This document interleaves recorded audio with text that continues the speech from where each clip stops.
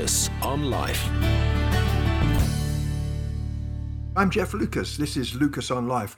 We're asking the question, how can we point people to God? Thanks to a recent trip to the cinema, I now know what those green-headed folks who live on other planets do with their spare time. It had never previously occurred to me that extraterrestrials would need hobbies, that there might be stamp collectors and train spotters, or the cosmic equivalents thereof, out there in outer space. But Mel Gibson's portrayal of an ex-priest in the movie Signs has changed all that. Apparently, E.T. and his pals get their kicks by furtively landing their spacecraft in remote rural locations at night time and then have delirious fun carving elaborate patterns, crop circles, in cornfields. The designs are intricate and look particularly attractive from the air, but the sad truth is this: folks from other galaxies obviously need to get out more. Their extracurricular activities amount to little more than agricultural vandalism. Let's weep for our distant friends. They may be able to leap around the universe at warp speed, but obviously they haven't yet got Strictly. If they had, then they'd stop messing around with all those fields and giving poor old Farmer Giles hypertension. But there's supposed to be a deeper purpose in all of this serial graffiti. The thesis of the film, Signs, and of those who believe that crop circles bear the signatures of non-humans, is that these geometrically beautiful patterns are signs that point us to the reality of life that is beyond our own. Our friendly local Martians aren't just scribbling at random, they believe. They are producing hints that there is something more beyond us. Come to think of it, the God of the universe has a similar strategy. Longing to point the way home to a culture of lost souls, he too wants them to be able to read the signs. Sometimes the sign is a miracle, an explosive, brilliantly fluorescent firework, like a sudden healing or a corpse raised to life. Most of us would love to see more of those firework displays. I hear that God often lights the blue touch paper in far-off lands, but I long for him to spin a few Catherine wheels here in the UK. But it seems that much of the time God has more subtle, perhaps potentially more convincing signs. Just recently, driving here in northern Colorado, I saw an ingenious marketing device, the human sign. Wanting to shortcut red tape and evade high billboard charges, a developer pays people to stand on the street corner holding a large arrow that points to the show home that is open for viewing. When the showing is over, the human signs pack up and go home. Very clever, but not very original, because God thought of the idea first. It has always been his plan to use human signs, your life and my life, distincting, arresting and illuminating because of the quality, integrity, love and laughter that are supposed to be our hallmarks as followers of the one who calls himself the way, the truth, the life. I've occasionally heard Christians tell those who don't believe, they say, "Don't look at us, look at Jesus." Forgive me, but that's bunk. How else is someone who is meandering around in the fog of lostness supposed to see the invisible Jesus, except by bumping into a life that is resolutely under the command of that same King? And then, as human signs, we are occasionally permitted to speak, to give a verbal explanation for this new wine life that has been handed to us on grace's platter. So join me in praying today that our lives will drop a hint, stir a thought, and maybe even be a direct pointer that leads people to focus on Jesus, who is daily scribbling on the canvas of us. We are called to be living signs that make people wonder as they catch a glimpse of the symmetry and geometry that the loving order of God brings. That realization itself can bring a sense of identity to our more tedious Monday mornings. We are called to live lives that can be read by the blind.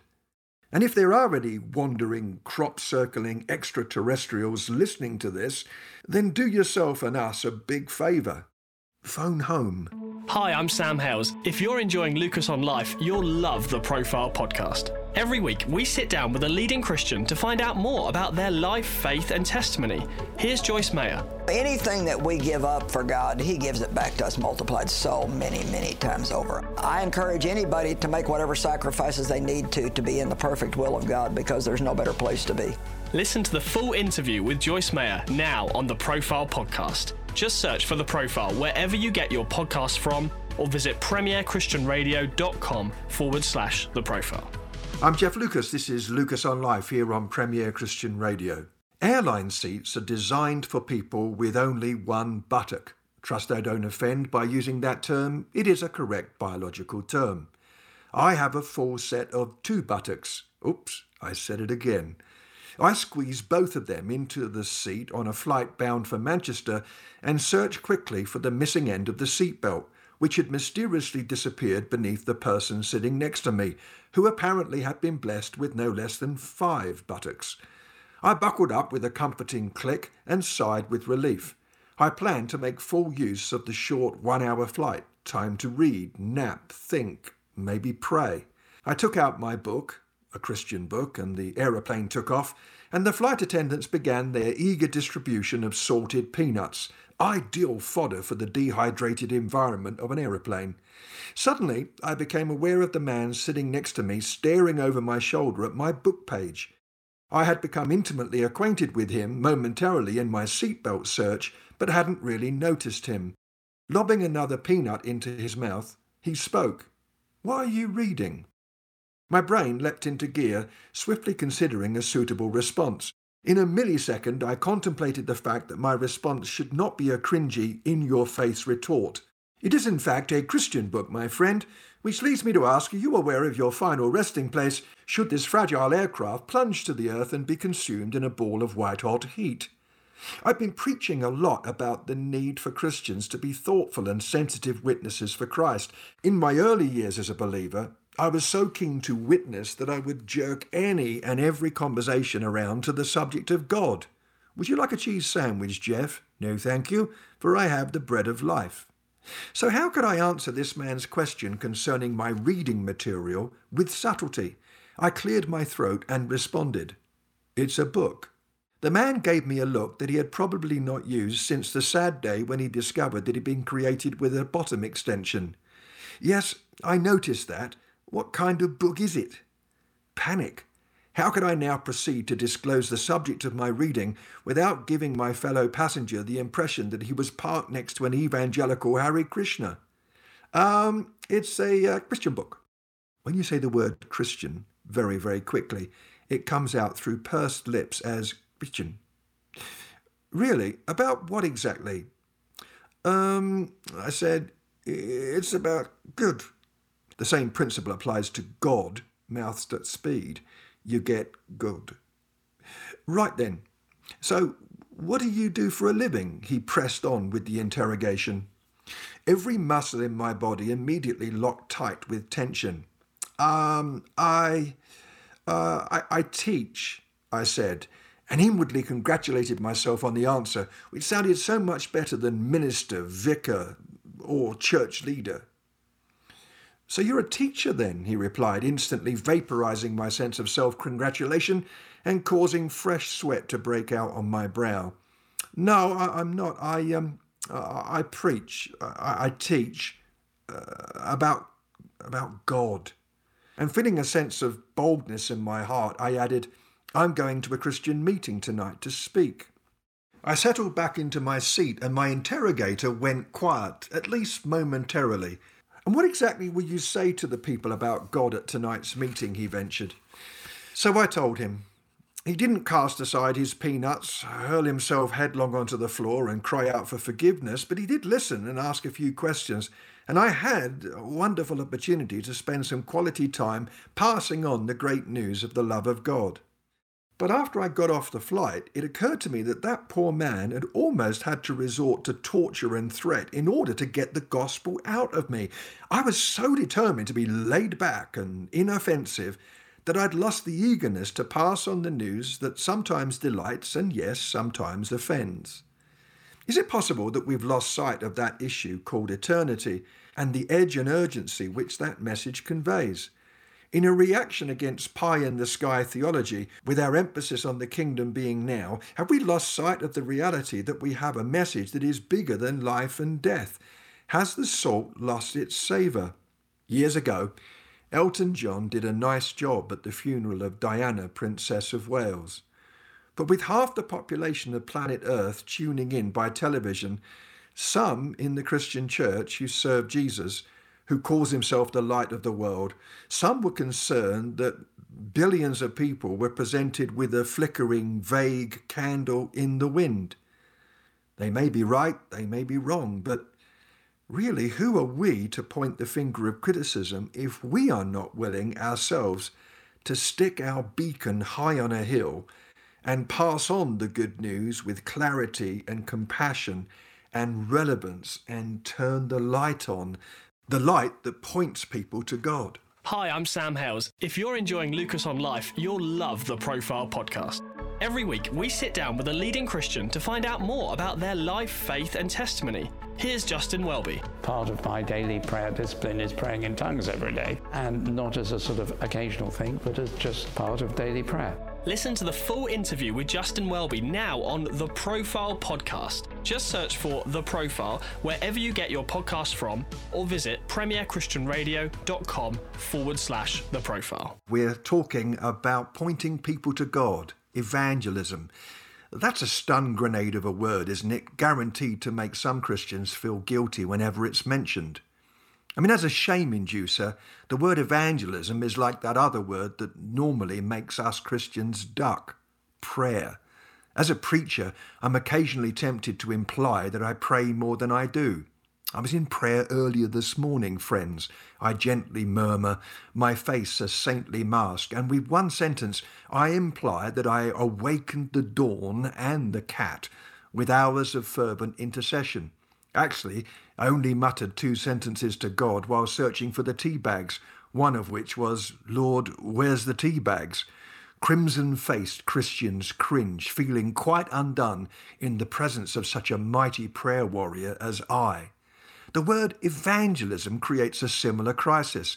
We know, don't we, that we've got epic news to share, and so we can live in unending neurosis that we're not doing enough to get the word out.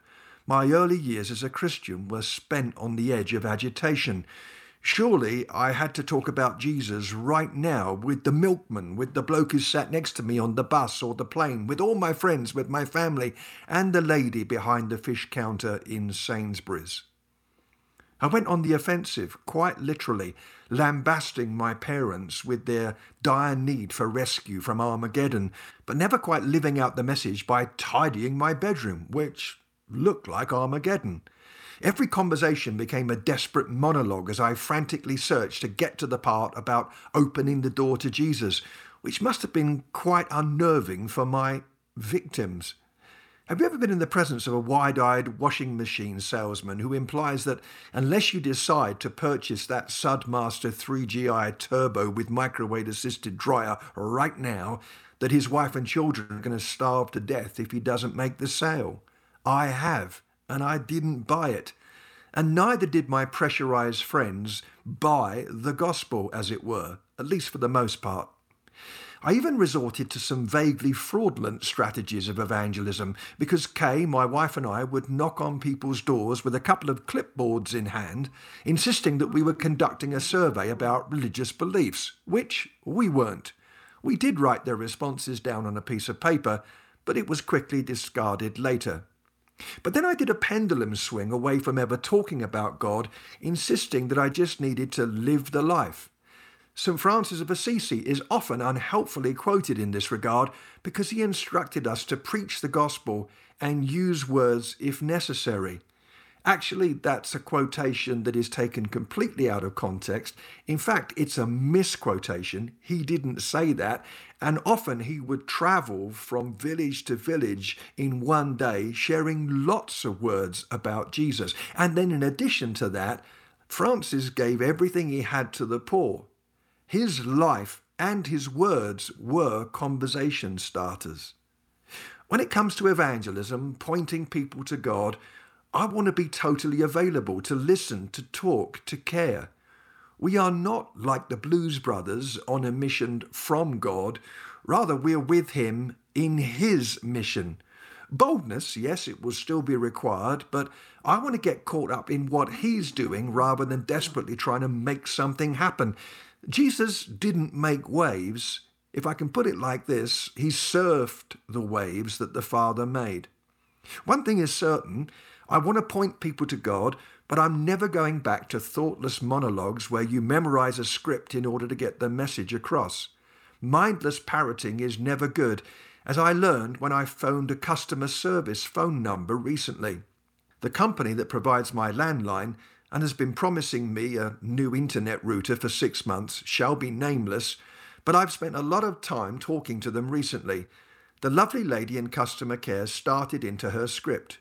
Your wife, a Mrs. Lucas, is the primary account holder. Is she there with you? Yes, she is, I affirmed. And, Mr. Lucas, are you your wife's husband? Staggered, I responded, yeah. That's why she called my wife. She was reading a script. We're not called to do that, but we are called to live lives that provoke questions. Let's speak about Christ with kindness and clarity. And when it comes to evangelism, for heaven's sake, let's be more than just talk. Lucas on Life.